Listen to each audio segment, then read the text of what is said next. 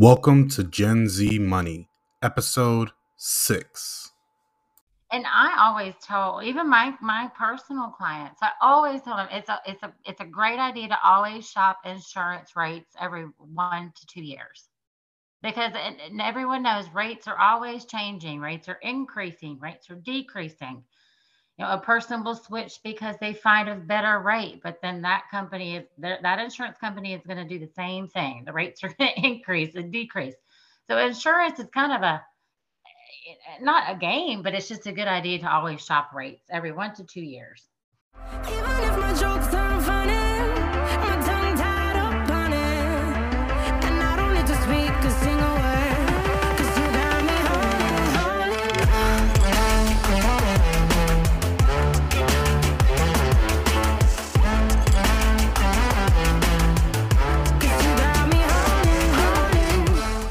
What's going on, guys? Welcome to the Gen Z Money podcast, where we turn financial peace to your reality. I'm your host, James Bowman, and today co-hosting with me is none other than my best friend, Jonathan Bettencourt. Jonathan, what is up, man? How you doing, James? You know that feeling of going to Sunday service right after committing a sin, like guilty feeling? I guess we all got that little bit sometimes. Yeah, I feel like I just did that financially before coming onto this podcast. Went to make a purchase I was intending on, but made some unexpected purchases in the process.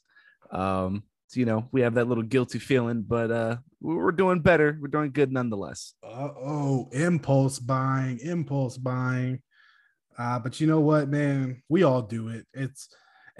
It's better that you can point it out and be like, all right, that might have been a bad choice. I probably won't do that again, than to just let it go by, man. But it's no issue.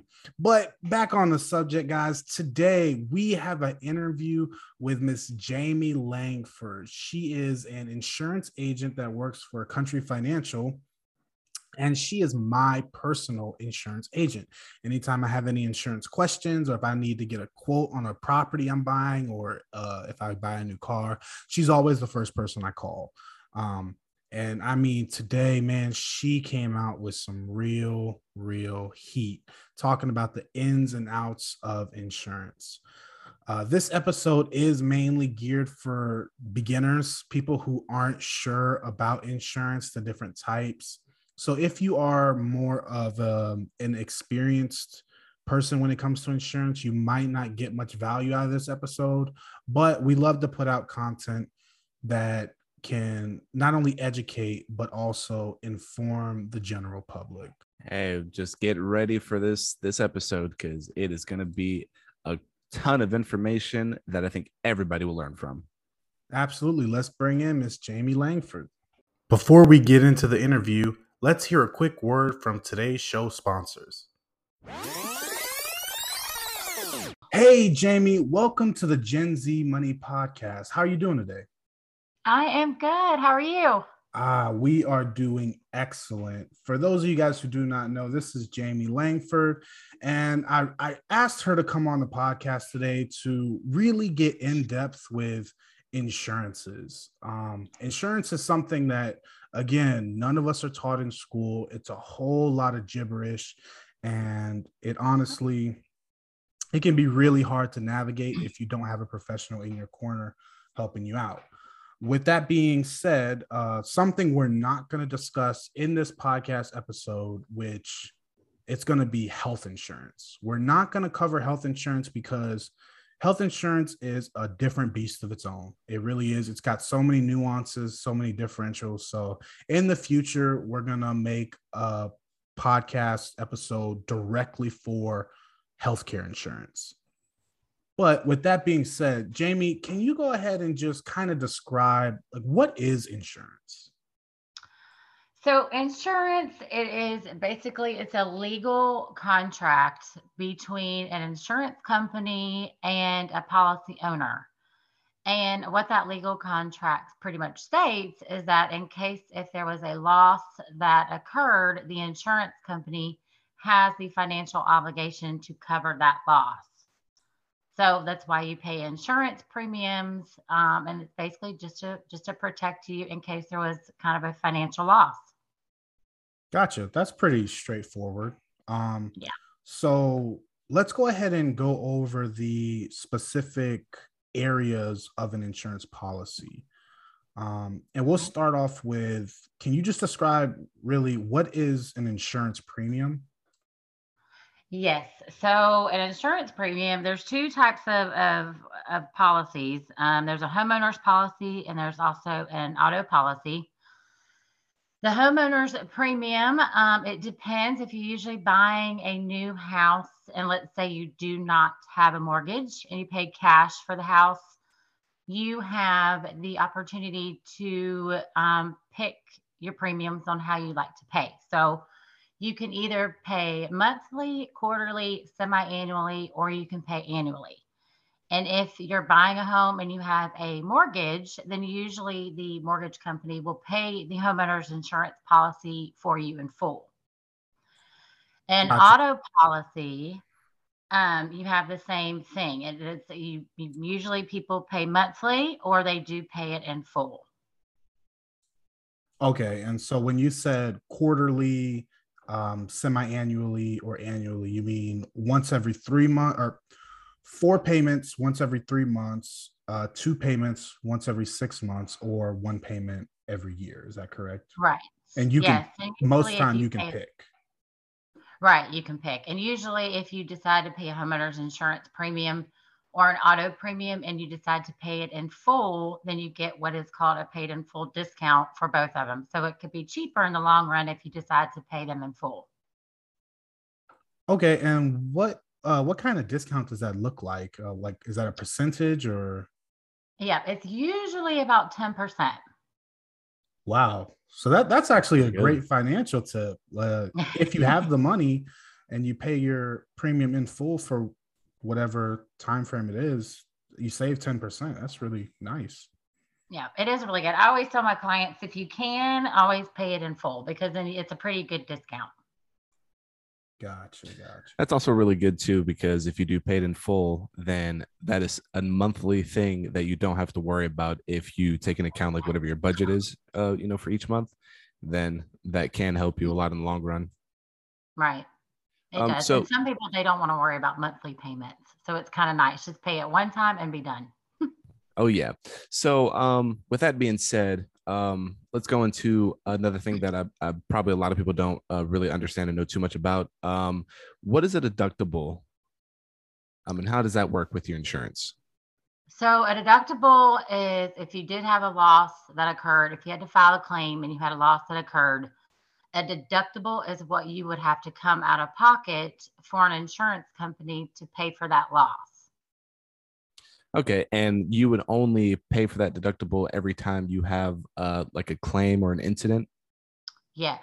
Yep. So you only come out of your deductible if you have a claim, a covered claim, and every insurance company is different. But if you have a covered claim and you'd like to file it, and let's say you have $1,000 deductible, and you'd like to file the claim, you would have to come out of pocket the $1,000 deductible before the claim would be paid out by the insurance company. Okay, that doesn't seem too bad. Mm-mm. No, Okay, and then the same for auto insurance too. gotcha. So if I get into a car accident, just for an example for the listeners, and let's say under my insurance, I have $1,000 deductible, and the cost to repair my car is $3,000. That means the first $1,000 I will have to pay for out of pocket, and then the remainder will be covered by the insurance. Is that correct? You got it. Yep. So the whatever your deductible is, the policy owner would have to come out their deductible. And just like you said, let's say it's $3,000 to fix the car. So we would pay $3,000, but you would have to come up with your deductible first Gotcha. for it to be a covered claim. Yeah, that makes sense. And I guess if that makes sense from the insurance standpoint, is it kind of disincentivizes like the smaller claims from being submitted, because if it costs $500 to repair your car and your deductible is $1,000, well, it doesn't make sense to even let your insurance company know at that point, because you'd have to pay the $500 regardless. Right. So And I always tell people if it's a, you don't want insurance, you kind of don't, it's there to protect you, yes. But if you have a small claim or if a small it's $500 to fix something or do that, I always just kind of tell people to come out of pocket. Your insurance policy is there in case there is a horrible loss, a very expensive loss. That's when insurance needs to kick in. Not if you just want to cover for something that's $250. Kind of always tell people just wait for insurance until there's something drastic that happens. absolutely, absolutely. Mhm. So another thing with that I just had a question about is that in those scenarios, so let's say, for example, if it's, a $500 fix for your car, and let's say, you got in an accident and it was your fault, um, you know, would it be better to come out of pocket, because if you contact your insurance and go through the claims and it is your fault, then that would raise your insurance, would it Mhm. not? It would, yes. So every time you have an accident and it's your fault and you file a claim, it will, everybody hates this, but yes, it will raise your insurance premium. So, because not only is your insurance company paying for the loss that happened to your vehicle, but the other parties as well if you get into an auto accident. So, anytime you file a claim and it's your fault, the chances of your policies increasing are very good. Yeah, so Yeah, it's just something to keep in mind for people. If you do end up getting into a small accident, and if you can quickly figure out if it is something that is not too expensive to come out of pocket, then definitely try and consider that as one of your options. and Definitely. I wouldn't even say that it's not even a bad thing. It's essentially a high risk, high reward standpoint. If you have a driver who gets into a car accident once every year, of course you would want to charge them more per month than a driver who's been driving for 20 years and has never had an accident. So Right. when you have such a high risk person that you're insuring, I think it's more than fair to charge them more Hmm. because you're the one taking on the risk in that instance. Right. Definitely. So let's go ahead and move on. So I'm going to lump these together because I honestly don't know the difference. So hopefully, Jamie, you can shed some light on this. Okay. Um, Coverage limits and liability limits. Is there a difference between those, and can you kind of explain what they are? Um, so coverage in a policy is kind of the things that are covered under homeowners policy. So every insurance policy for different carriers kind of may be a little bit different, but the coverage limits and liability is kind of just how it sounds. So for an example, liability basically in the same for an auto policy, but liability basically protects you from somebody coming after you and suing you. So liability on a homeowner's policy standard is usually 300,000. And if you decide you can go higher to 500,000 or 1 million. And let's say those are kind of the people, that may have a lot of get-togethers or they have a lot of pool. There's a lot of things at that house that may cause somebody getting hurt. You would want to increase your liability limit. So if someone gets hurt, they don't try to come after you and sue you, basically. So liability limits on an auto policy is kind of the same thing.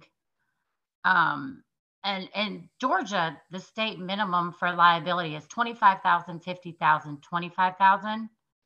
Um, and basically, I do not write those low limits, the limits that low. I always try to write a little bit higher because again, if they do cause an accident and someone tries to come after them, you want to make sure you're prepared so they can't pretty much, come after you financially. And then the same for a homeowner's policy. There's different coverages, dwelling coverages, how much an insurance company is insuring your house for. That would fall under a dwelling coverage. And then you have your personal property in your home. And then you also have additional living expenses, that's also covered in home. So there's different aspects of a home policy that's covered.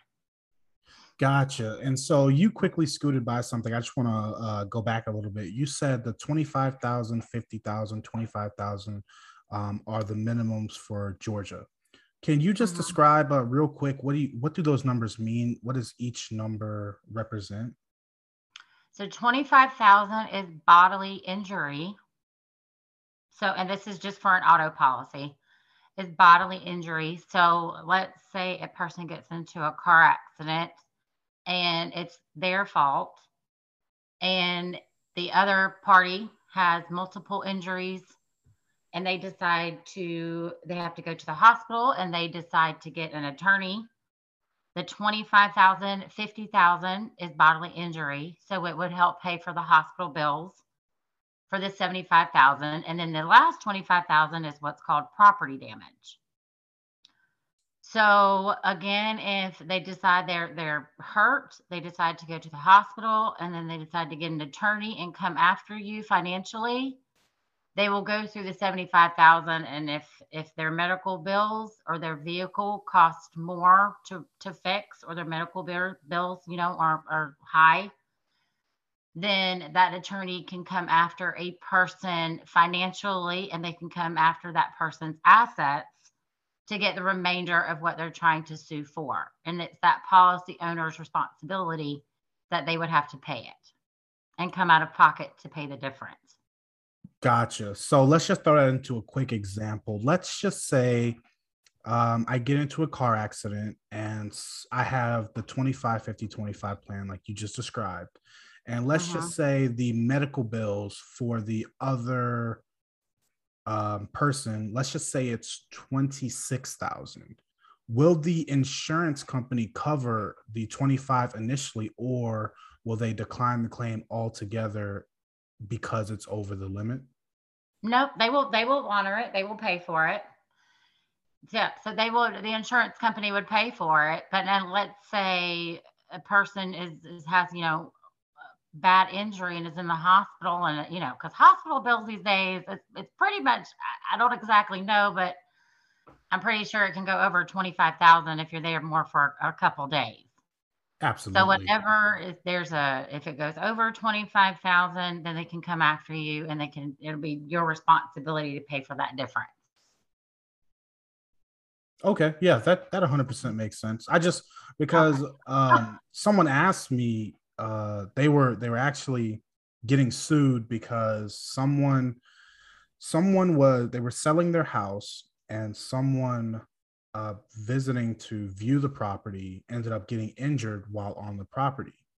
Oh And no. yeah, it was and it Oh. yeah, and they threatened to sue.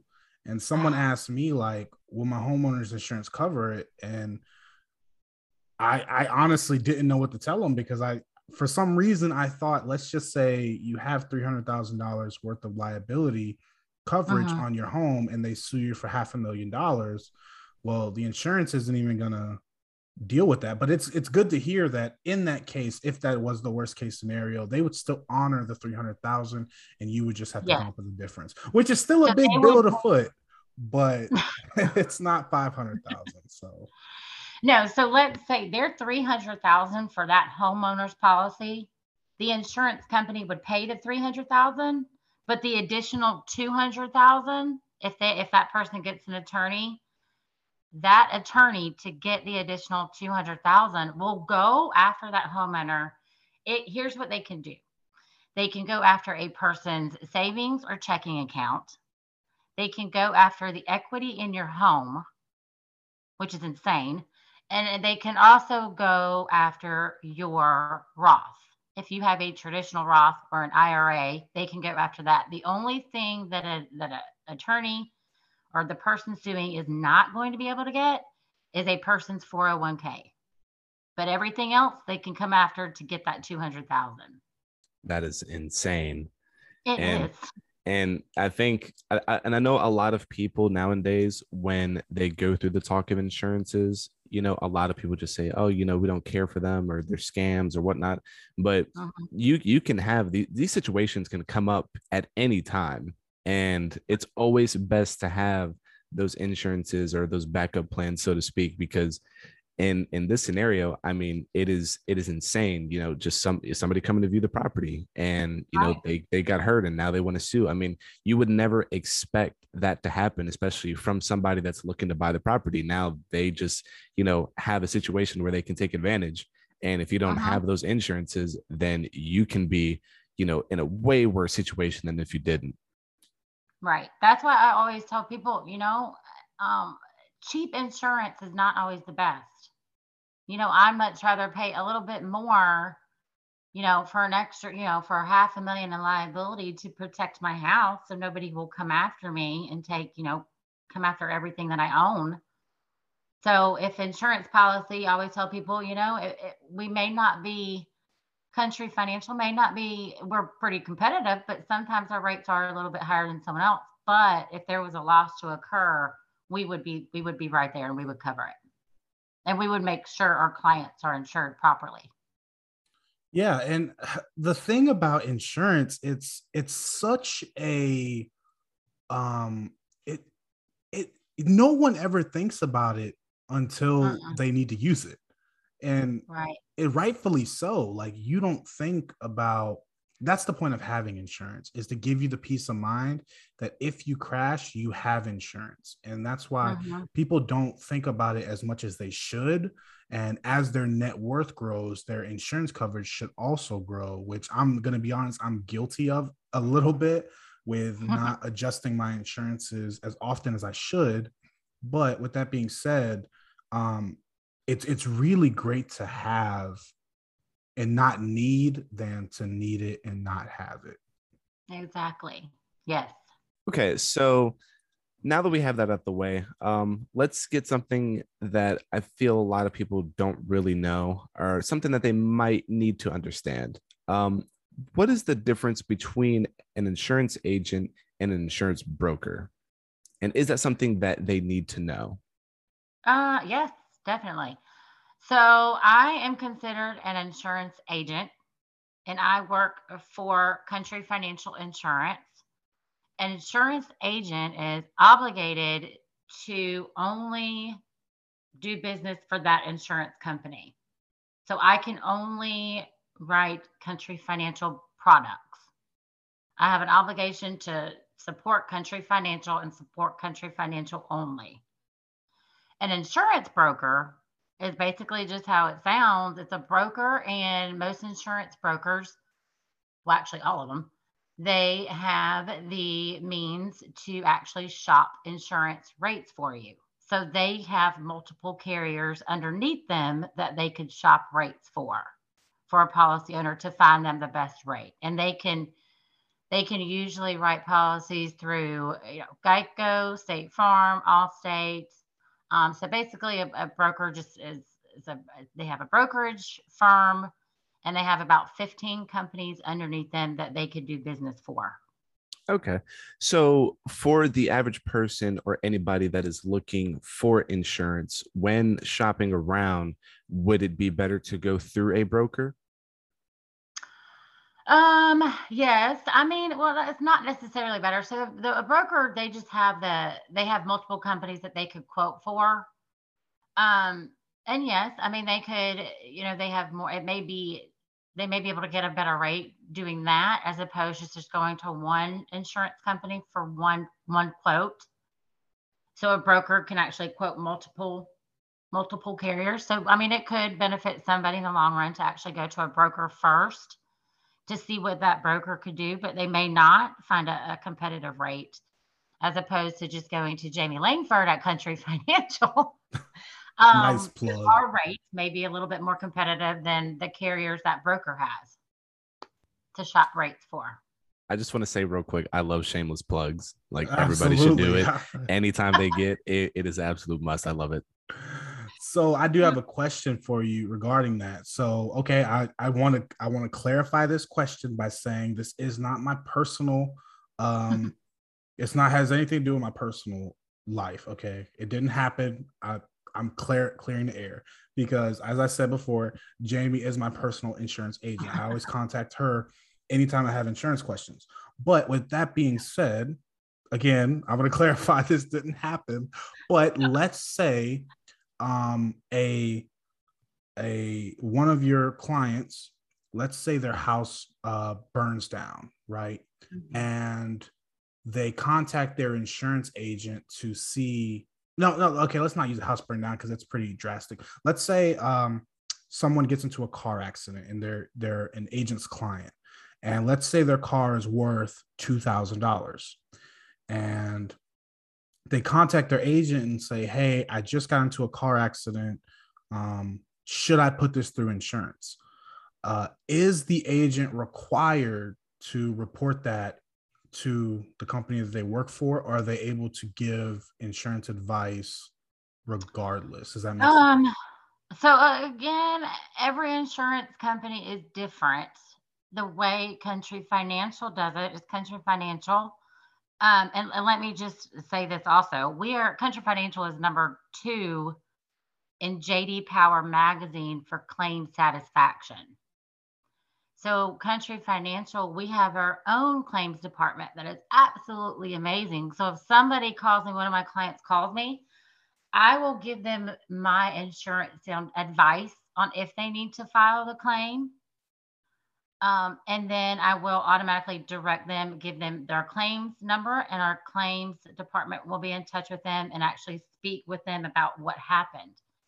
And when you call our claims department to report that accident, our insurance adjuster would actually also give them advice about the claim and if it's covered and if they should put it through to insurance. So anytime I have a client that calls me, I'll advise them on some things they should do, but then we would also call our claims department, and the claims department would take it from there. I guess I leave that question to kind of, because I don't want people to fear. I want people to surround themselves with people who are wiser than them and are more. So like, I don't want people to fear being able to reach out to others and ask for advice, especially people who are more educated in a certain area. But what I don't want to happen is, let's just say they call their insurance agent and they don't put the accident through to their insurance and they decide to just pay for the car out of pocket and be done with it. Well, just because they had the conversation with the agent, that their premium, let's just say their premium doubles because now the insurance knows that they had the accident, even though they didn't put it through. So is that something that you see often in the insurance field, or? Usually when an insurance policy increases, it's due to a claim that they filed. So if they end up not filing the claim, just asking, if it's covered, what will this do to my rates? Then that is not considered a valid claim. So they actually have to proceed with filing the claim. And then once the insurance company pays out the money, then that is on your record. And it's usually a claim usually stays on, well, it depends on what type of claim it is, but it usually stays on that policy for 3 to 5 years. Gotcha. Okay, that makes sense. So they can still reach out without the fear of even having the conversation affecting their insurability, essentially. Right. Oh, yes, definitely. Okay. That's good knowledge to know. That's good, really good knowledge to know. So let's go ahead and move on, and we're just going to discuss a few different types of insurance, especially the main insurances that we feel most people should have. So the first one is car insurance. You've already touched on car insurance a little bit about protecting you in a crash and paying medical bills and stuff like that. So I'm not going to make you go into depth on that. But when is having car insurance mandatory? It's immediately. In Georgia, you have to have auto insurance. If you do not have, and this is again just in Georgia, I'm not sure in the other states, but in Georgia, it is mandatory to carry auto insurance. If you do not have auto insurance and they find, you get pulled over and they find out you do not have insurance, you will get fined. And I'm not exactly 100% sure of that amount, but I know you will get fined if you do not have insurance. And also, if you go to the tag office to renew your tag or to get your tag, they're going to ask for proof of auto insurance. So it's mandatory in the state of Georgia. Okay. And then do you mind just going quickly over the two main types of auto insurance? So you have liability insurance, and then you have what is called full coverage insurance. Liability insurance basically means that if you get into a car accident and it's your fault, an insurance company would not pay to fix your car, but they would pay for the other party's car. So they would fix that, but they would not fix your own if it was your fault and you had just liability only. Full coverage, meaning full coverage consists of two parts, which is comprehensive and collision. And then you have the choice to add roadside or vehicle rental. And that's full coverage. So if you get into an accident and it's your fault and you want the insurance company to fix your car, you would have to come out of what's called your collision deductible to pay for the damages to your car. And then that insurance company would also pay for the damages to the other vehicle. Okay. And then the way that I understand it is if you own your car outright, there's no liens on your car. You're required by law in most states to have liability insurance. Is that correct? Right. So if you have a vehicle that's paid off, and you don't own a bank any more money, it's paid off, it's your vehicle, you have the choice to change it to liability insurance, which is cheaper, or you can keep it at full coverage insurance. So you have the choice. Now, if you do have a lien holder, you do have to have full coverage on your vehicle. Yeah, 100%. And I will just say, me personally, for the listeners, I do own, my wife and I, we both own our cars outright. We don't have any liens on them, but I still own full coverage on both vehicles. So just because it is paid off, always think it, personal finance is personal. And if we lost my car tomorrow, I think we'd be okay. But my wife's car is a bit more expensive than mine, so it kind of hit the wallet a little bit. But we still keep full coverage just because it helps me sleep at night. And so anything that helps you sleep at night, even if it costs a little bit more money, it's definitely worth considering. Definitely.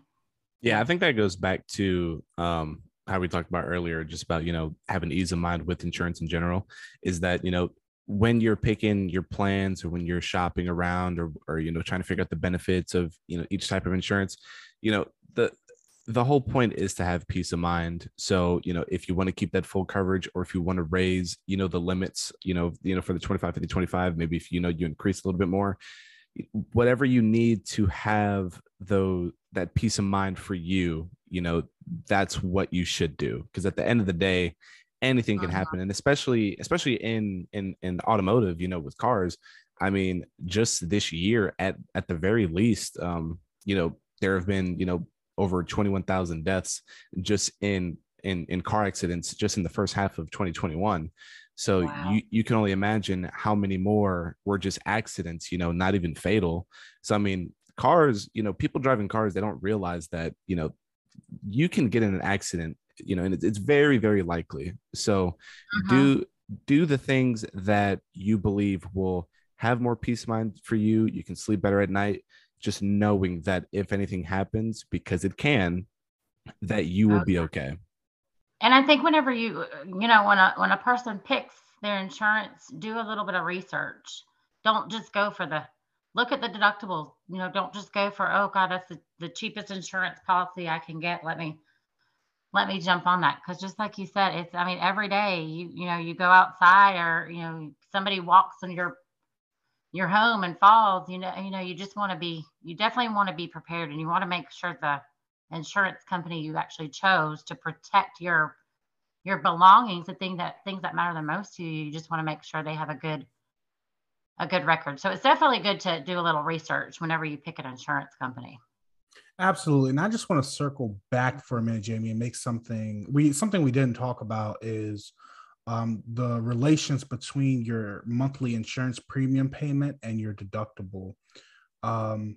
So for those who do not know, most of the time, and I'm speaking from almost 100% ignorance, but except what I've experienced, is the higher your deductible, the lower your insurance premium is a month.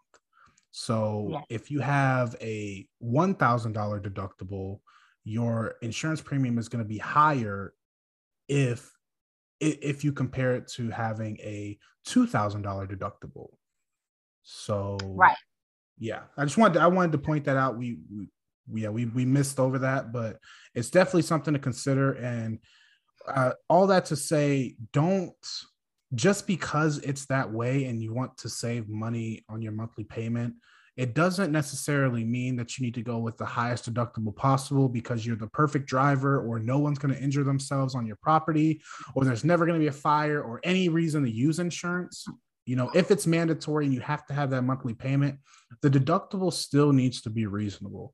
I talk about in the first episode how when I purchased my first car, I had the $1,000 deductible, but I didn't even have $1,000 in my bank account.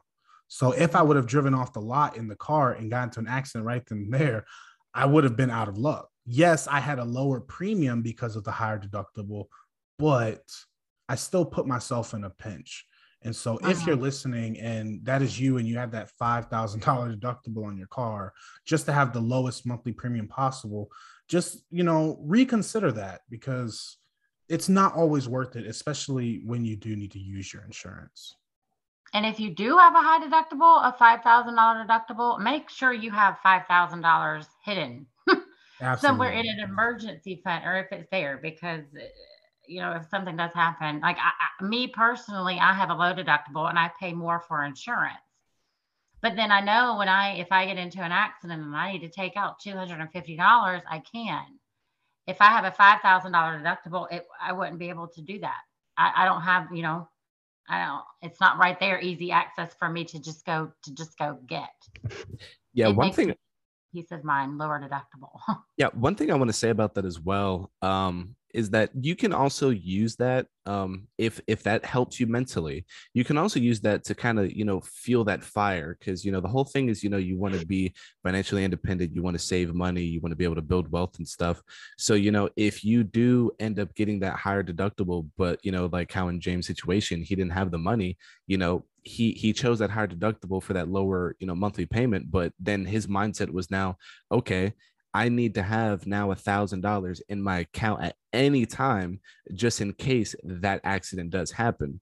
So if you don't have the money and, you want to go with that lower monthly payment and you get the higher deductible, then just go with the mindset of, okay, I don't have that money right now, but now let that be a new goal or a new priority. Let me start saving and doing, cutting back on my budget and all these other things. So that way I can have that $5,000 in my account, and then I can have more peace of mind. So now I don't have to worry about insurance or an accident at all. Now I have that money, and now I can focus on other things. All right. So now that we have car insurance out of the way, let's move towards homeowners insurance.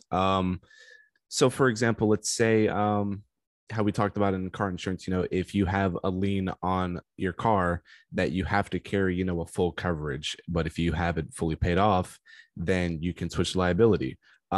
Is that the same way when it comes to homeowners insurance, or are there different type of insurance policies? No, homeowners insurance is a little bit different. If you do have if you buy a home, you're going to get what's called a mortgage, and that mortgage company that you chose to do the loan from is going to require you to carry homeowners insurance. And whatever you purchase that house for is what that mortgage company is going to want it to be insured for. So when you have a mortgage, you always are required to carry homeowners insurance. And if you do not have a mortgage and let's say you decide to go pay cash for a house, you're not required to have insurance, but that would be absolutely ridiculous. So you would like to also carry an insurance policy, but you would not be required technically. Okay, Jamie, I'm going to have to stop you right there. Listen, guys, if you go buy a house for cash, I don't care if you buy a house for cash, you trade horses, you dig a hole and somebody gives you a house, You need homeowners insurance. Yeah. The home is the biggest financial move 99% of people will make. Okay, is buying a home. Therefore, it needs to be insured. I don't know anyone personally within arm's reach of me that can afford losing a $200,000, $300,000 home and being perfectly fine with it. Okay, you need insurance. I'm telling you, I'm not even giving you guys an option. Okay, always, always, always have homeowners insurance. Even people like Dave Ramsey, who's worth hundreds of millions of dollars, still carries homeowners insurance, still carries full coverage on his vehicles, even though he's allergic to debt. He pays cash for everything, and he still has insurance. Okay, if someone who has hundreds of millions of dollars still carries homeowners insurance and full coverage, then you guys should too. Not so much about the full coverage, but definitely homeowners insurance. I'm sorry, Jamie. You were being too No, politically nice 100%. because you were. No, Nah, I agree 100%. Always have homeowners insurance. yeah. But yes, if you have a mortgage company, that mortgage company is definitely going to require you to carry homeowners insurance. Yeah, so it's mandatory when you have. It's optional when it's paid for, but it's mandatory when you have a mortgage. Do you mind going into the different types of homeowners policy between if you live in the property and if you don't? Yes. So if you have a primary home, if it is your homeowner's insurance, your primary home, you live in your home 80% of the time, up to 80% of the time, you have to have what is called a homeowner's slash hazard insurance policy. If, let's say, I decide to go buy a rental property, you have to have what's called a dwelling fire insurance policy on that investment property that you buy. So your homeowner's insurance is called a hazard insurance policy. Your rental home that you have or that you decide to buy one day, that is called a dwelling fire policy. And then you also have manufactured home policies. And then you also have renters insurance. So there's a lot of different types. Okay, and so for the difference between the hazard policy and I'm sorry, the other one. So the renter policy, I know it as a landlord policy. It's like the nickname Right. for it. Can you just describe the difference between the two and the price difference in them? Yeah. So a homeowner's insurance policy covers everything. It covers the structure of your house. It covers the inside, the contents, everything inside. And homeowner's insurance policy covers the entire thing. And again, like you said, some people, it's called three different things. It's a home protector. Some people call it a dwelling fire, and then some people call it a landlord's policy. And all three of those things mean the same thing. It is what you buy when you buy a second home or an investment property. And the only thing that a landlord's policy does is it covers the structure of the house, and it covers the appliances and the flooring, things like that. Let's say you decide to rent that house out, then the person in there will get what's called a renter's policy to protect their personal belongings. As a homeowner's policy, it has that already established in the homeowner's policy. Gotcha. And that kind of sums it up really nicely. How when we're talking about it's your primary residence, you don't want to just insure the property.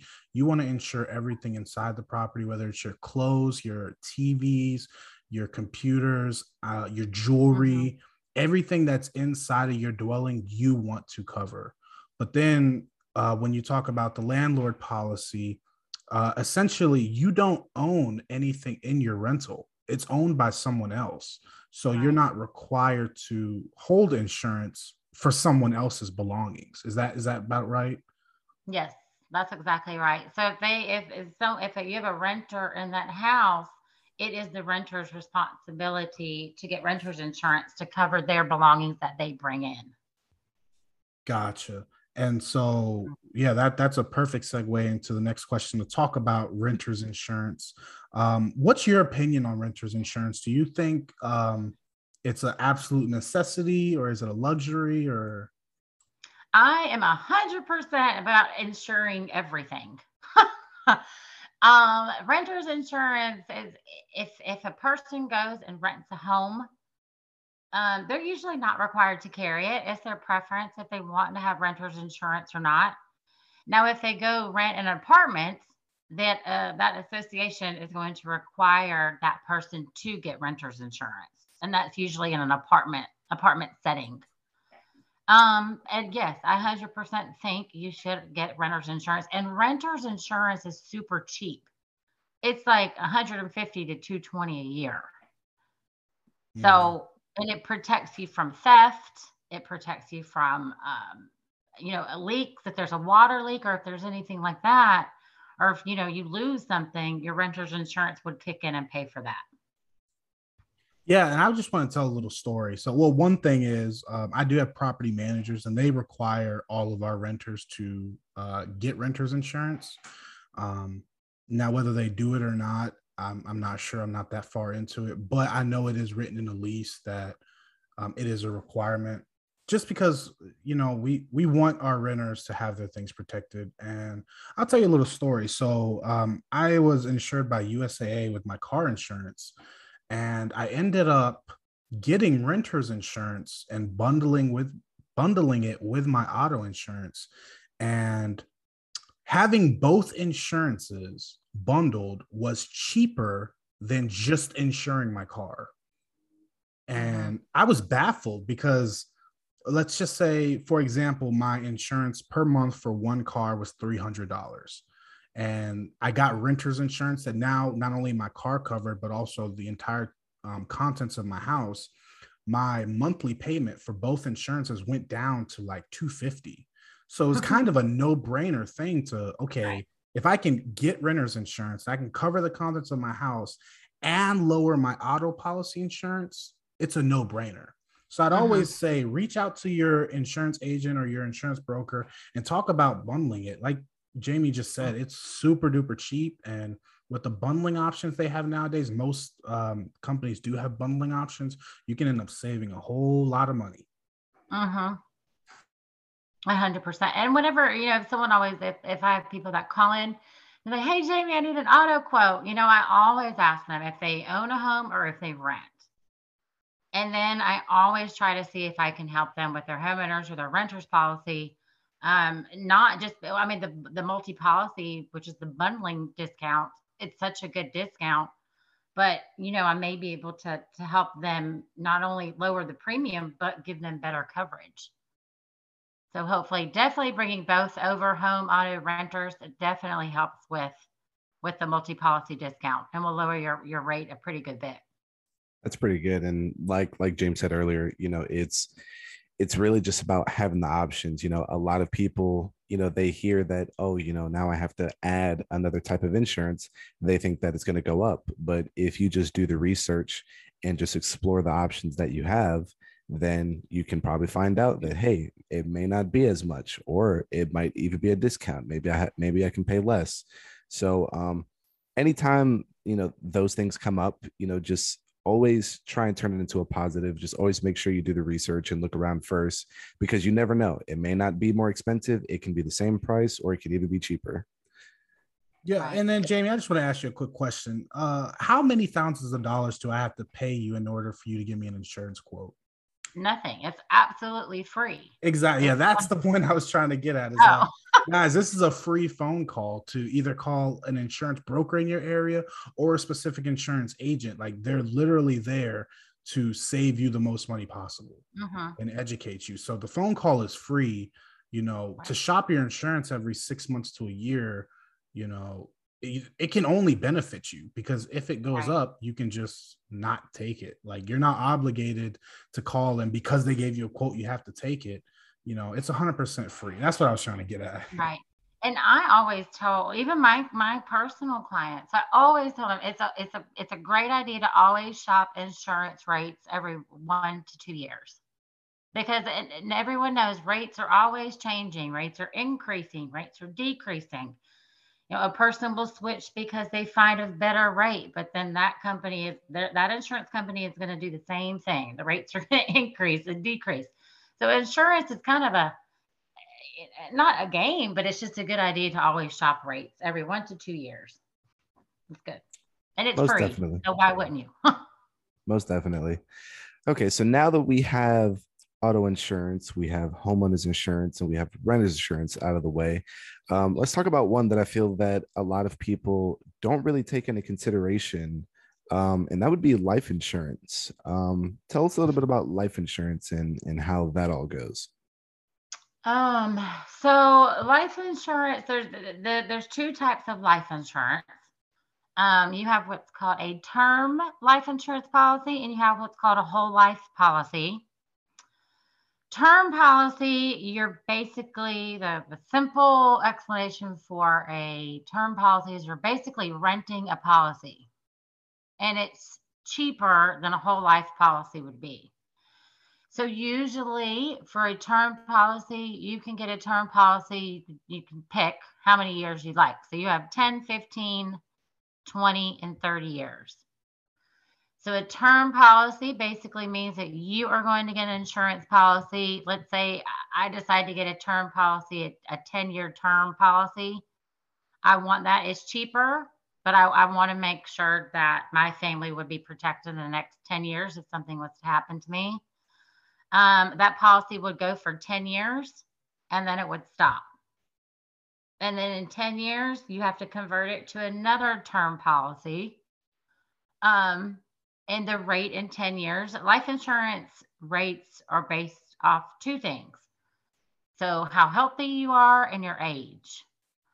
So in 10 years, of course, you're going to be 10 years older. You will not have to go through any medical requirements like you do when you first have to take out a life insurance policy sometimes. But the rate in 10 years is going to be higher because you're going to be 10 years older. And life insurance is based off of age. Life insurance rates is basically based off age. So a term policy, you're basically renting a policy for a certain amount of time.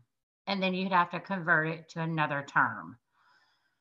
Whole life policy is more expensive because a whole life goes forever and ever and ever. It never stops. I think it stops at the age of like 121. It goes forever, but a whole life policy builds cash value that you could use anytime you like. And it's tax-free money. Uncle Sam doesn't get any of that money if you decide to take it out. So it is more expensive, but the difference between a whole life and a term is a term, you're basically renting a policy for a certain amount of time. Whole life, it never stops, and it builds cash value that you could use anytime you like. Yeah, and I'll go ahead and I will give my personal how I chose between whether term insurance was better for me or if whole life was better. And I'm going to sum it up to this, which if you're listening to this podcast, then there's a high probability that term insurance is going to be better. And I'm going to explain why. And it's just my opinion. Everybody has their own opinion, and you can't kill them for it. But the thing is, if you're listening to this podcast, you're more than likely going to be building wealth over the next 20 to 30 years of your life. With that being said, the point of insurance is to replace income if you were to die. So, for example, let's say my wife didn't work, and let's say we needed $50,000 a year to live. I would need enough money invested, whether it's in real estate or the stock market or whatever investment vehicle I choose, in order to produce $50,000 a year for my wife to live on. That would replace my current income. Mm-hmm. With that being said, if you plan on building wealth over the next 20 years and having substantial means to support yourself, the need for life insurance goes down. Now, you have to factor in things like inflation and lifestyle creep and things like that. So it doesn't go down linearly. But if you, let's say you have a term policy for 20 years, and at that 20-year mark, you've accumulated, $5 million worth of assets, having let's just say it's $1 million policy or whatever it was, you no longer need it. At that point, you're self-insured. So if Right. your goal is to self-insure, which is what building wealth is, then term life works fine for you. But most people don't have the intention to build wealth or to get to the point where they're self-insured. So that's where whole life really comes in to fill that gap, is because it's kind of like a forced saving plan, but it's also forced investing in a life insurance policy. So that's just my 2 cents. And I did like I remember I did a rough calculation when I was shopping for insurance to see which one I was doing. And let's just say, for example, for term, it was $20 a month. And for whole life, it was $200 a month. Those aren't the actual numbers, but I took the difference in that, which would be 180. And I just looked at, okay, what would that turn into over the next 20 years if I invested it? And it ended up being like $100,000 extra, something like that. And so that kind of helped me make the choice. It's like, okay, will I have more than $100,000 in 20 years? And if the answer is no, then I need to go with whole life. But if the answer is yes, and I'm actually going to save that difference and not just go get a car payment for $180,000, then it made sense for me to go with the whole life. Mm-hmm. And I think another thing with that, the whole thing about life insurance is that for me, and I speak through experience, and you do as well, is that depending on the job you have as well, there are certain jobs that people can have where their life can potentially be on the line, and life insurance is something that you would definitely want to consider, just in case that happens. I mean, especially if you have family, kids, all those people that you care about, you want to make sure they're okay. So definitely consider having life insurance in that during those times. I've even had friends, and not even with jobs, I've had just friends that they just worked normal jobs that thankfully they had life insurance. It was about a year, maybe 2 years ago, that a friend of mine had passed away in a motorcycle accident. And I believe how his life insurance, and I believe this is how it worked. I didn't look up or find out too much information, but he wasn't at fault. So I believe in his policy, since he wasn't at fault, he got twice the amount that he would have if it was his fault. And it's sad, sucks that he passed, but his family never has to worry because he had that life insurance. So his family's taken care of. And it's already bad enough when someone's going through the passing of someone, emotionally and mentally. Then now you have to think about financially afterwards. It's always, insurance is always about that peace of mind. So you might look at this and you might be a young 21-year-old and just think, oh, I don't need life insurance, I have my whole life ahead of me, I'm a healthy individual. But you never know what life can throw at you. So just always try and have that peace of mind and just always make those decisions, so that way if anything happens, you will be fine. 100%. And I talked about life insurance with every client that comes in. I always try to talk about life insurance and just make sure they have something in force to protect their family if something was to happen. And if some people come to me and say, Jamie, I can only afford $50 a month for life insurance premiums. Okay, that's fine. But let me build you a plan that's $50 a month that will be there, if something was to happen, that your family would be protected. Yeah. And I mean, imagine losing a loved one on Sunday and you have to go to work on Monday because you have bills to pay. You're living paycheck to paycheck. I think that's the most important time to have insurance, is when you don't have anything, because that's when it really means the most. Someone like me, who I keep an emergency fund of 6 months, that means if I died tomorrow, my wife would be okay for a minimum of 6 months without selling any assets or anything. And that's nice. But even after 6 months of grief, it would still really hurt to have to go back into work and deal with that just to survive. So insurance is Right. really important. I can't stress it enough how important life insurance is, guys. Oh Um, gosh. yeah. And I could say this real quick. So I tried with this family to get the husband and the wife in forever and ever about life insurance. And then they finally came in and I was able to build them a plan that they could afford. And this gentleman, he had a wife and three kids, three little kids, all in sports, all, anyway, I wanted to build him a plan because they say that, the grieving process is a little bit different for everyone, but the life insurance policy should replace 3 to 5 years of someone's income until they're able to get back onto their feet and work. Or when you want to make sure when you get a life insurance policy, it will replace the spouse's income for 3 to 5 years, and then you want to keep in effect any if you have a mortgage or if the kids are in school or what their tuition is or sports. I mean, you just want to put all of that in your life insurance policy. And I finally did this for this gentleman. It took him a minute to come in, but I finally got him to come in. I wrote him I think I'm about to cry. Wrote him a $500,000 life insurance policy. And was it a year later, a year and a half later, he got into a horrible car accident and passed away. He left his wife and three little kids.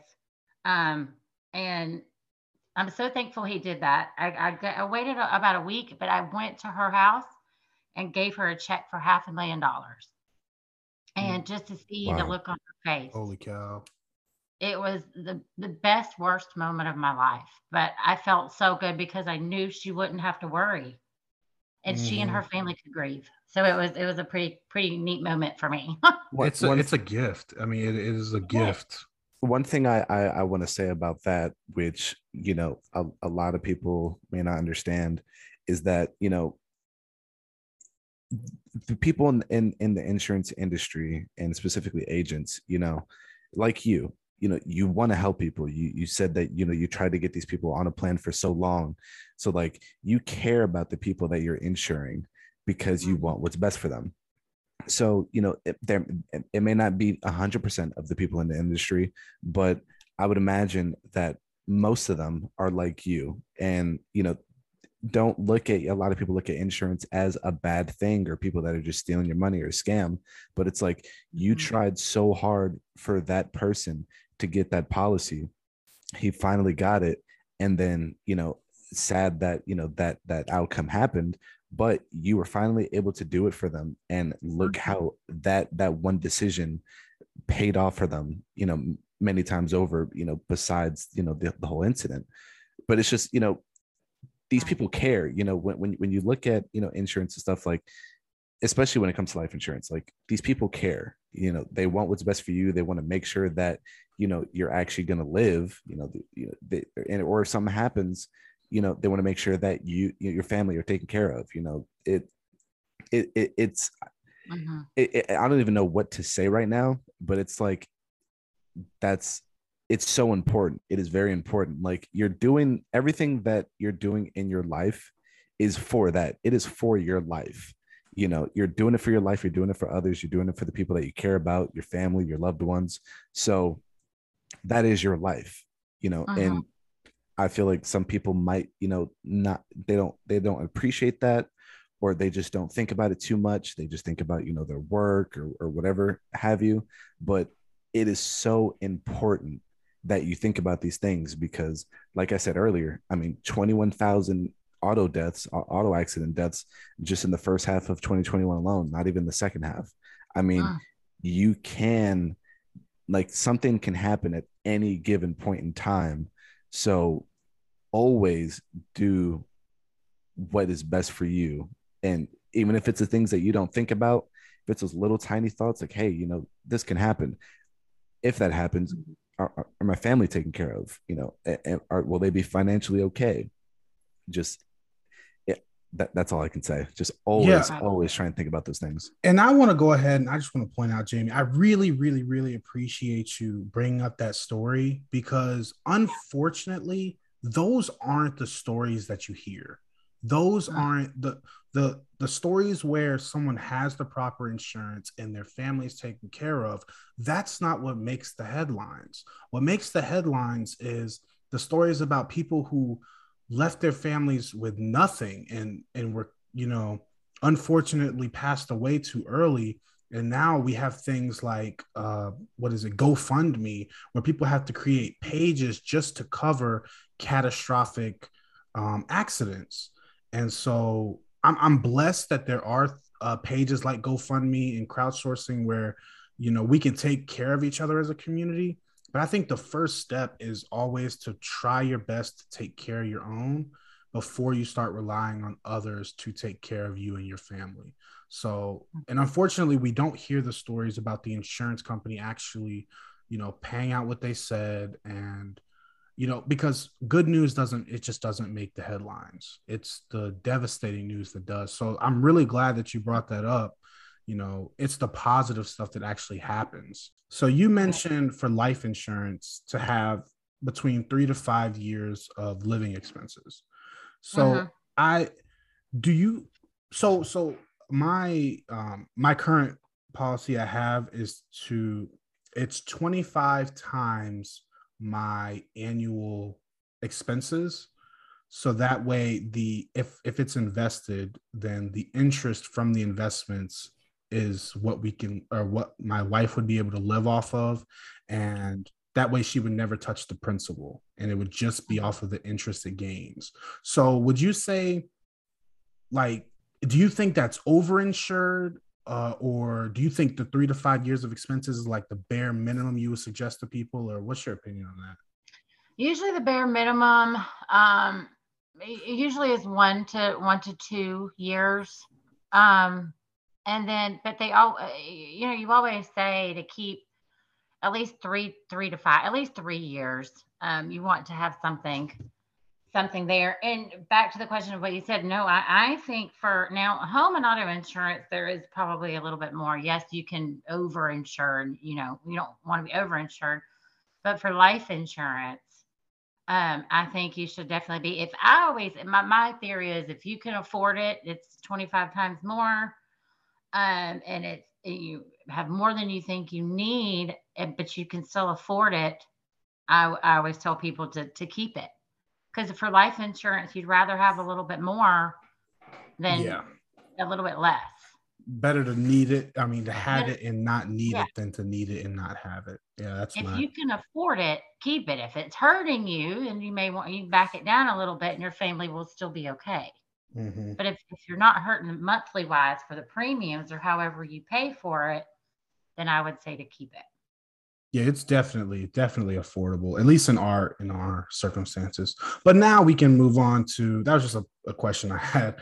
But now we can move on to other insurances. There were at least two other insurances that I wanted to touch base on. We don't have to go too deep into them, but just to give people an idea of what they are. One is umbrella insurance. Can you just briefly describe what umbrella insurance is and how it works? Uh-huh. So umbrella insurance is an additional policy for liability. So it's extra backup for extra liability. So usually the people that get umbrella policies, if you own your own business, if your job, just like Jonathan said, if if your job was you did something, you're a truck driver, you're always on the road, or you just something is always liable to happen. Or if you have assets, money, rental properties or investment accounts, or if you own your own business, those types of people usually get an umbrella policy. And that's it, just basically it's extra backup, it's extra liability. So even though your home and your auto has liability in it, um, but if you own your own business or have a little bit of money stored away and you feel like, well, maybe something, if it happens to me, The liability is they're going to go through my homeowners or my auto policy. The liability will go through that. And then it'll roll over into your umbrella. So then your umbrella, if something was to happen, your umbrella policy would kick in and pay for that liability wise. So if we use the same example of earlier, let's say someone sues my buddy for $500,000 and for tripping and falling in his house, and his homeowner's insurance only covers up to 300,000. If that person has an umbrella insurance policy, that would begin to cover the extra gap of the 200,000. Is that correct? Yes, exactly. If you did not have an umbrella policy, then you personally would be responsible for that difference of 200,000. And If you that's when have you an said they umbrella can go policy, for like your IRAs and home equity and things like that, right? yes, they can Gotcha. go through pretty much everything besides the 401k. Gotcha. And then the last insurance I really want to go over was short-term and long-term disability insurance. Do you mind just describing what those are and who you think really needs them and why? So short term, there's three types of disability: short term disability, long term disability, and Social Security disability. Short term disability basically means it's tied into your employer, and it usually pays up to 60% of your gross monthly income, and it lasts for 3 to 12 months. That's short term disability. Long-term disability is the same exact thing. It also pays up to 60% and it lasts for 2 years up until you retire, up until a person retires. So long-term disability, it pays up to 60% and it usually lasts for 2 years until you retire. Social Security disability is if somebody has a terrible disability and they don't necessarily they can't get short or long-term disability. Social Security disability, it's federally government funded and it pays until 100%, but it is very hard to get, and it's only you can get it if you're severely disabled and cannot work at all. Then you could So, try to get Social Security disability. so to put it quite simply, if someone makes $3,000 a month and they get injured on the job and they have to collect short-term disability, then they'll receive a disability payout of $2,000 a month or 60% of Yes. their normal monthly payout. Gotcha. Right. Okay. Yeah, you got it. And then the same thing for long-term disability, except of course it's for longer terms. And isn't that something that's often included with your employer? Isn't that something that sometimes they throw in, or is that something that Yeah, well, some companies have it where it's automatically in, and then they will give it to their employees. And I believe you may have to pay a little extra for it. But some employers they do offer. Not all of them, but some big companies they definitely offer it to their employees. Gotcha. So that's something that they can, the listeners can look into their employment benefits package, and Yes, it should be in there. So that's yes. something good to know about. And I'm pretty sure that's what, if a woman becomes pregnant, she's eligible for short-term disability. Isn't that correct? She can, yes. So if yeah, exactly. Yeah, you become pregnant, you're eligible for short-term disability. So by the 6 months or the 3 to 12, or usually it's 3 to 12 months for the short-term disability. But yes, if a woman is pregnant, then after she has the baby, she is eligible for that for 3 to 12 months. Yeah, I definitely recommend everybody, wherever you work at, definitely look at your benefits package and just see what's in there. Because I know a lot of people definitely don't, and they probably don't know they have these benefits. And these are something that you could really use to your advantage, especially right now with how the pandemic is and everything going on in the world right now. It's there are these benefits that you can use that you have no idea you have that could really help you just in case something goes wrong. for example, me, I had COVID earlier this year, and for us, we have short-term disability that we're allowed to use, and I was able to get out, recover from COVID, and a lot of people probably think, if they work, living paycheck to paycheck, or if they don't really have too much extra cash on hand, they think, oh, if I'm sick, obviously for COVID you have to you have to be quarantined and whatnot. But if you just have any other type of illness, or if you do get hurt, people just try and work through that. Oh, I have to go back to work. I have to, I have to get this paycheck. But if you have those benefits available to you, and you find out about it, if you're aware of it, then use them, because, it's better. Your health is the most important thing out of everything in the journey, financially, emotionally, whatever. It's, your health is what's going to get you through life. Like, there's no point of amassing, a ton of wealth, and you only live, the next 5 years. You want to be able to live a long life, but also live a good one. So your health is very important. So find out, everybody that's listening, find out if you have these benefits, through your job, because these are things that can help you. Yeah. Mm-hmm. Yeah, a lot of people don't know exactly what's in their benefit package, and you kind of just want to make sure that's included, and then you want to know if you work for an employer that offers life insurance, you need to know how much they offer. You need to know if that's going to be enough if something was to happen to you. And some policies, I mean, if you read in the fine print, I mean, just like you said, you may be able to take some time off when you need it if something was to happen. But a lot of people definitely don't read the benefits package, but it's all in there, and it tells you what you have. But I would definitely ask your employer if any type of disability is covered. For sure, for sure. All righty, now we're going to get into the final 5 questions of the podcast. These are the 5 questions that we ask everybody that comes onto the podcast. So the first one will be, everyone has their own definition of what it means to have financial peace. What is your definition? I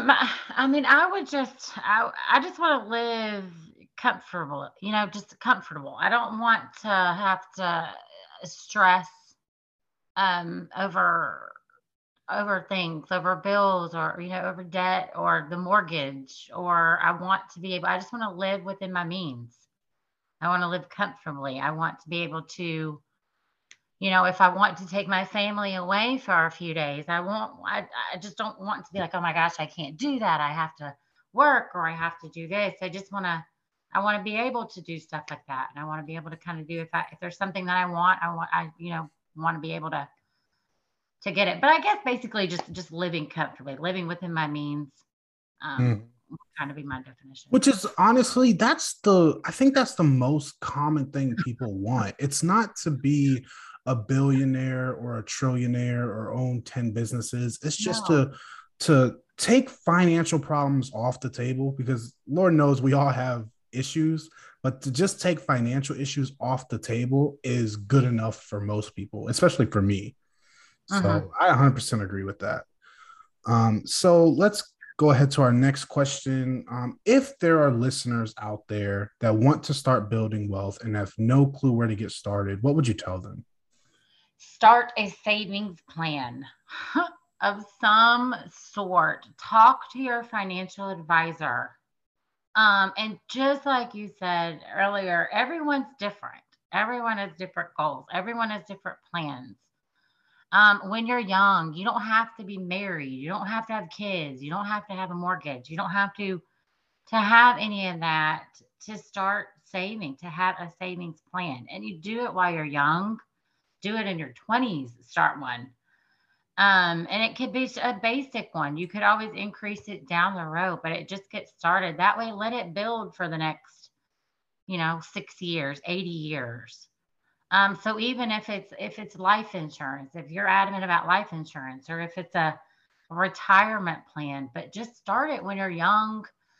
And that way, when you get older, and no one in their 20s, I know when I was in my 20s, I didn't, necessarily say, oh, let me go open a Roth. That wasn't kind of on my mind. But in today's day and age, I would definitely, start saving, put it away, put it in an investment, buy a rental house, start buying rental homes, Yeah, invest. I did a little calculation on episode 4 of the Gen Z Money podcast, and I just used a simple compound interest calculator, and I put in, if you just invest $1 a day from now until you retire, you would have over $100,000. And I can't remember the actual numbers, but it was like maybe 15,000 of that was actual money you put in, and the other 90 or so was growth. And it's so funny because we aren't taught to think in exponential growth. And so when you actually play with a calculator like that, like you realize, like, look, if I do $5 a day, $1 a day, or however much I can afford to do, what will it be at the time of retirement? So we do have an episode on that. You guys can go back and listen to that on episode 4. But I definitely agree with that tip 100%. Mm-hmm. And that way, when you're done working and you're older and it's time to retire, go enjoy retirement. No one really wants to work forever.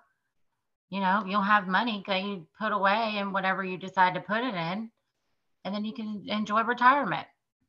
So now on to the next question. If there was one thing that you could give as advice to everyone to avoid doing while building wealth, what would it be? Probably accumulating more debt, credit cards. I think credit cards are the devil. It's easy to accumulate a lot of debt. It's easy to, and not necessarily pay off the credit card. Or you're just like, oh, I'm just going to leave it. There's no point in paying it back. A lot of people, think that.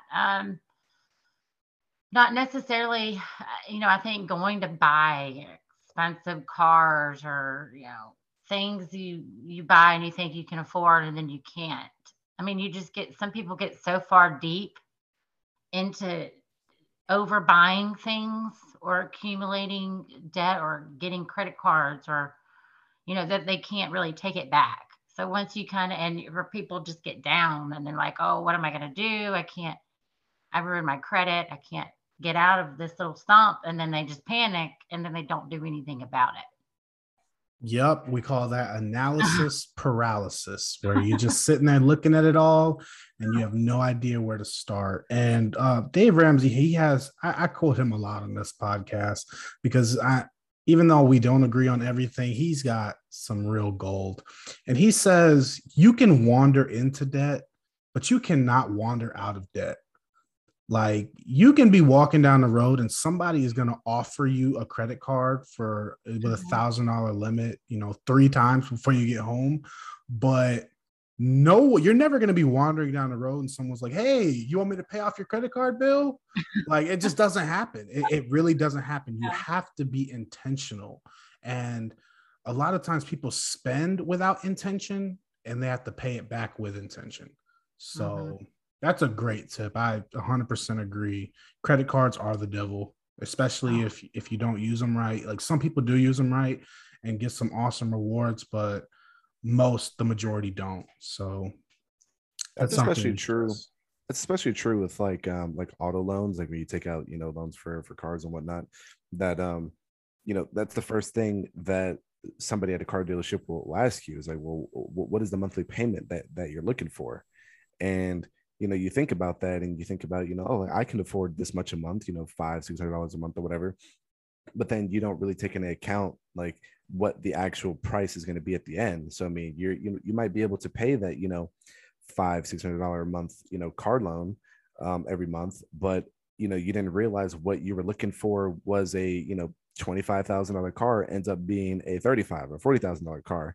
And it's like, yeah, you have that same monthly payment, you still got that, $500-$600 payment that you were looking for, but now, you're only looking at the monthly payment. You're not looking at how much you just spent on this car. So then when you finally, go on that or go on that, journey to, pay off debt, or when you actually go and look at, oh, how much do I have left to pay, then you're like, oh man, like that's a lot of money. And people don't really realize that. So yeah, that's definitely a good one.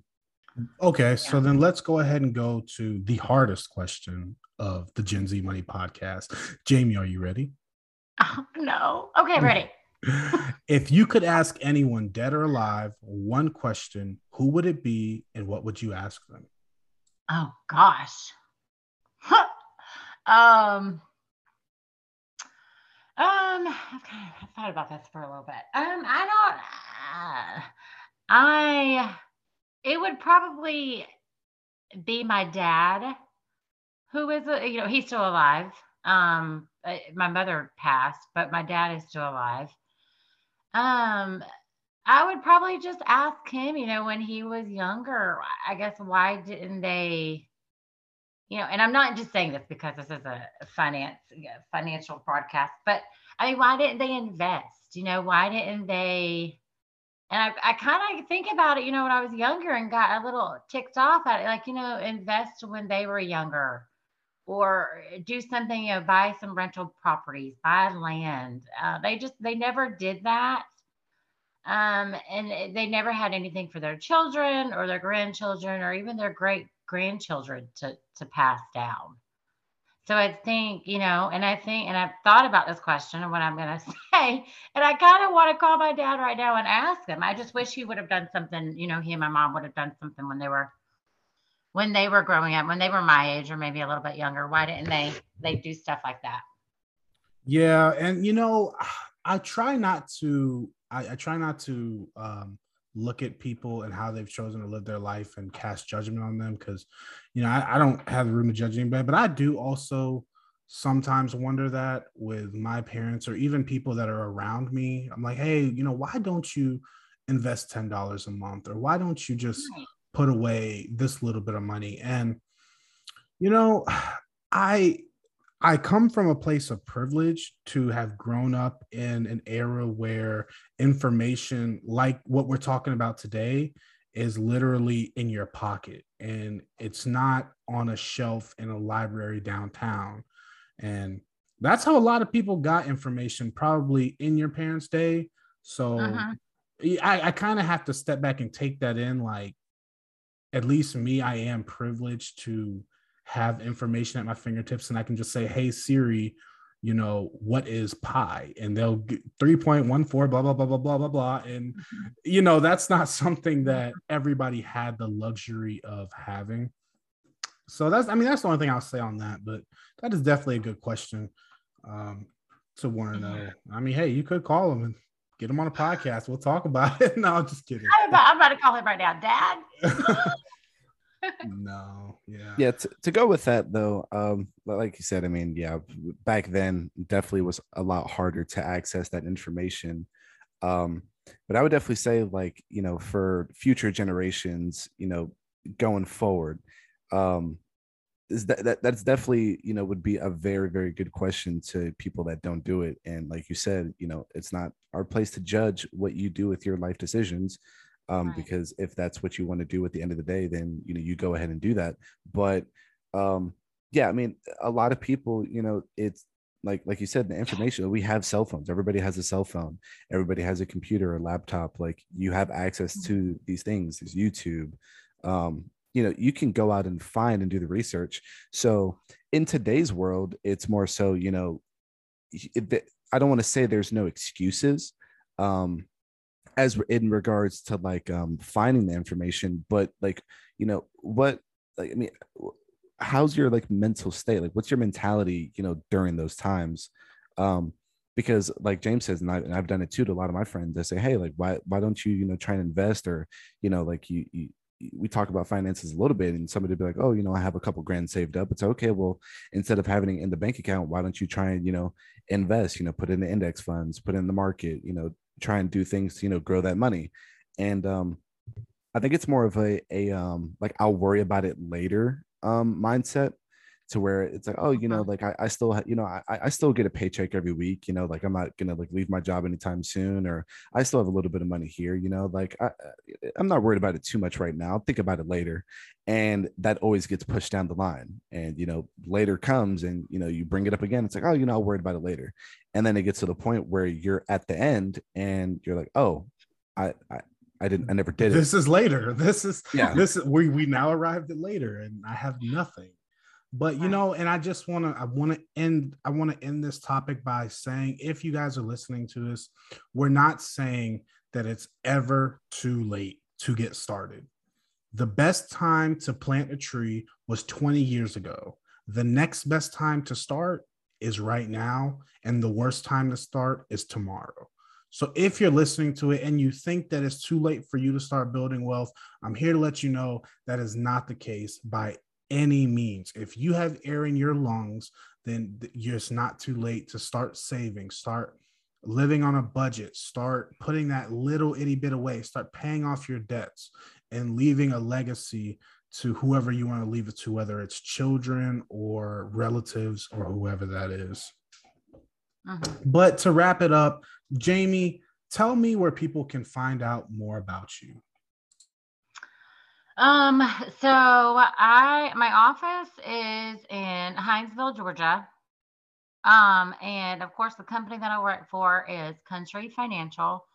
You can also Google Country Financial Jamie Langford and it will pop up.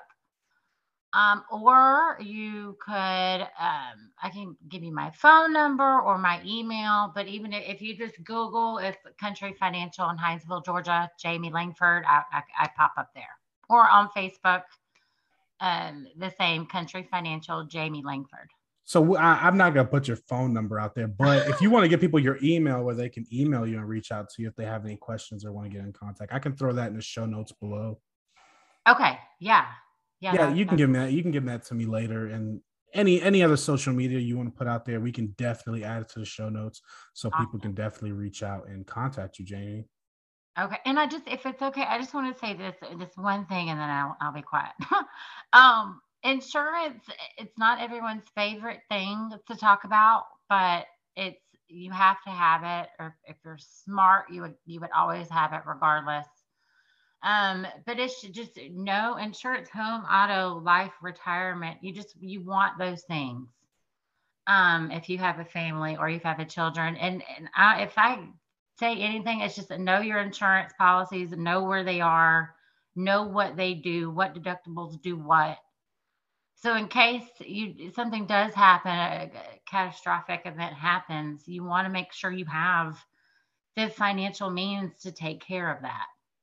If you have it ready to go. And I can't even stress this enough, but a lot of spouses, a lot of mothers, they're home, they're taking care of the kids, and the husband does everything. The husband sets up the insurance policies. The husband does the life. The husband does the health, the retirement. And I can't tell you how many wives have no idea where anything is, or vice versa.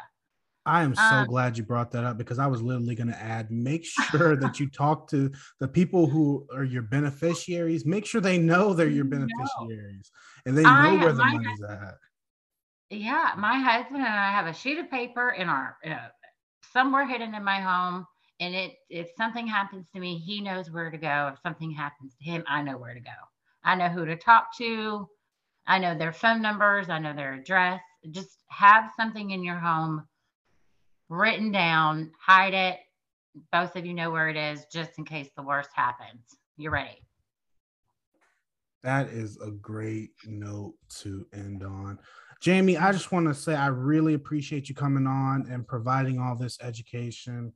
I really, really hope that we can get you back on in the future for future episodes to either discuss more or even go into your wealth building journey down the road and talk about that. But man, I've learned so much. This was a great one. Yeah. Good. And thank you guys for inviting me. This is great. And hopefully I was able to shed some light and give everyone a better understanding on how insurance works. I'm 100% sure you did that flawlessly. But With that being said, Jamie, we are going to go ahead and get up out of here. Thank you so much for coming. Okay. All right. Thank you, guys. Man, oh man, what an episode this was. There was a ton of information being handed out. I mean, I learned a lot about insurances today. How was this episode for you, James? Man, I tell you what, this was a really enlightening episode. The thing is, so I think I'm fairly educated in the insurance world. I'm not the best, but I'm also not the worst. I'm kind of average. And even some of the things Jamie was talking about today, man, she was really, really bringing some bangers and just all around awesome information about all the different types of insurances. Yeah, for sure. And I mean, just going back, recapping everything. I mean, it's all about options. It's all about knowledge. It's all about doing the research, figuring everything out. And I mean, you'll be surprised just the unbelievable opportunities and decisions you can come to through that. Absolutely. And the thing is, like we said in the interview, all of this information is free. Whether you're getting the information from this podcast, another podcast, if you're getting it from YouTube, you can even call these people up. It is their job for free to give you this information. So there's no reason why you shouldn't be shopping your insurances and you shouldn't be talking to these people, because you always want to surround yourself with people smarter than you. And you don't have to be an expert in everything, but having an expert in your corner like Jamie can really help you make an educated decision. With that being said, guys, we have actually just released a new group for Gen Z Money, and Jonathan's been working a whole ton of hours on this, so shout out to him. But we now have an official Discord where you guys can come in, you can chat with each other about finances, you can get financial tips from each other, you can even reach out to us and have conversations with us on this Discord, and it's really going to be an awesome resource, man. For sure. Discord is something that you can download on your phone. It's in the App Store, it's on the Google Store. It is very easy. You just make a profile, make an account. The link will be in the show notes below. You can just join the Discord, and it's as simple as that. I mean, we will have a ton of things. We will have updates on notifications every time a new episode of the podcast will come out. We will have different chats for everything from, investing, just lifestyle changes. We could even have accountability groups. If you guys want to have voice chats and just talk to each other, or if you just want to do text, there's going to be a lot of different channels for all the things that we can talk about financially and just in life in general. So definitely check it out. Absolutely, guys. And like Jonathan said, that's going to be linked in all of our episode show notes. So make sure you guys click that link and join the group, and let's start building wealth together, guys. But Jonathan, you ready to get up out of here, man? Yes, sir. All right, guys, I'm your host, James Bowman, here with Jonathan Betancourt. And just remember, you're only as secure as your ability to perform. So spend your life accumulating assets that can perform for you. Later, guys. See ya. Even if my jokes are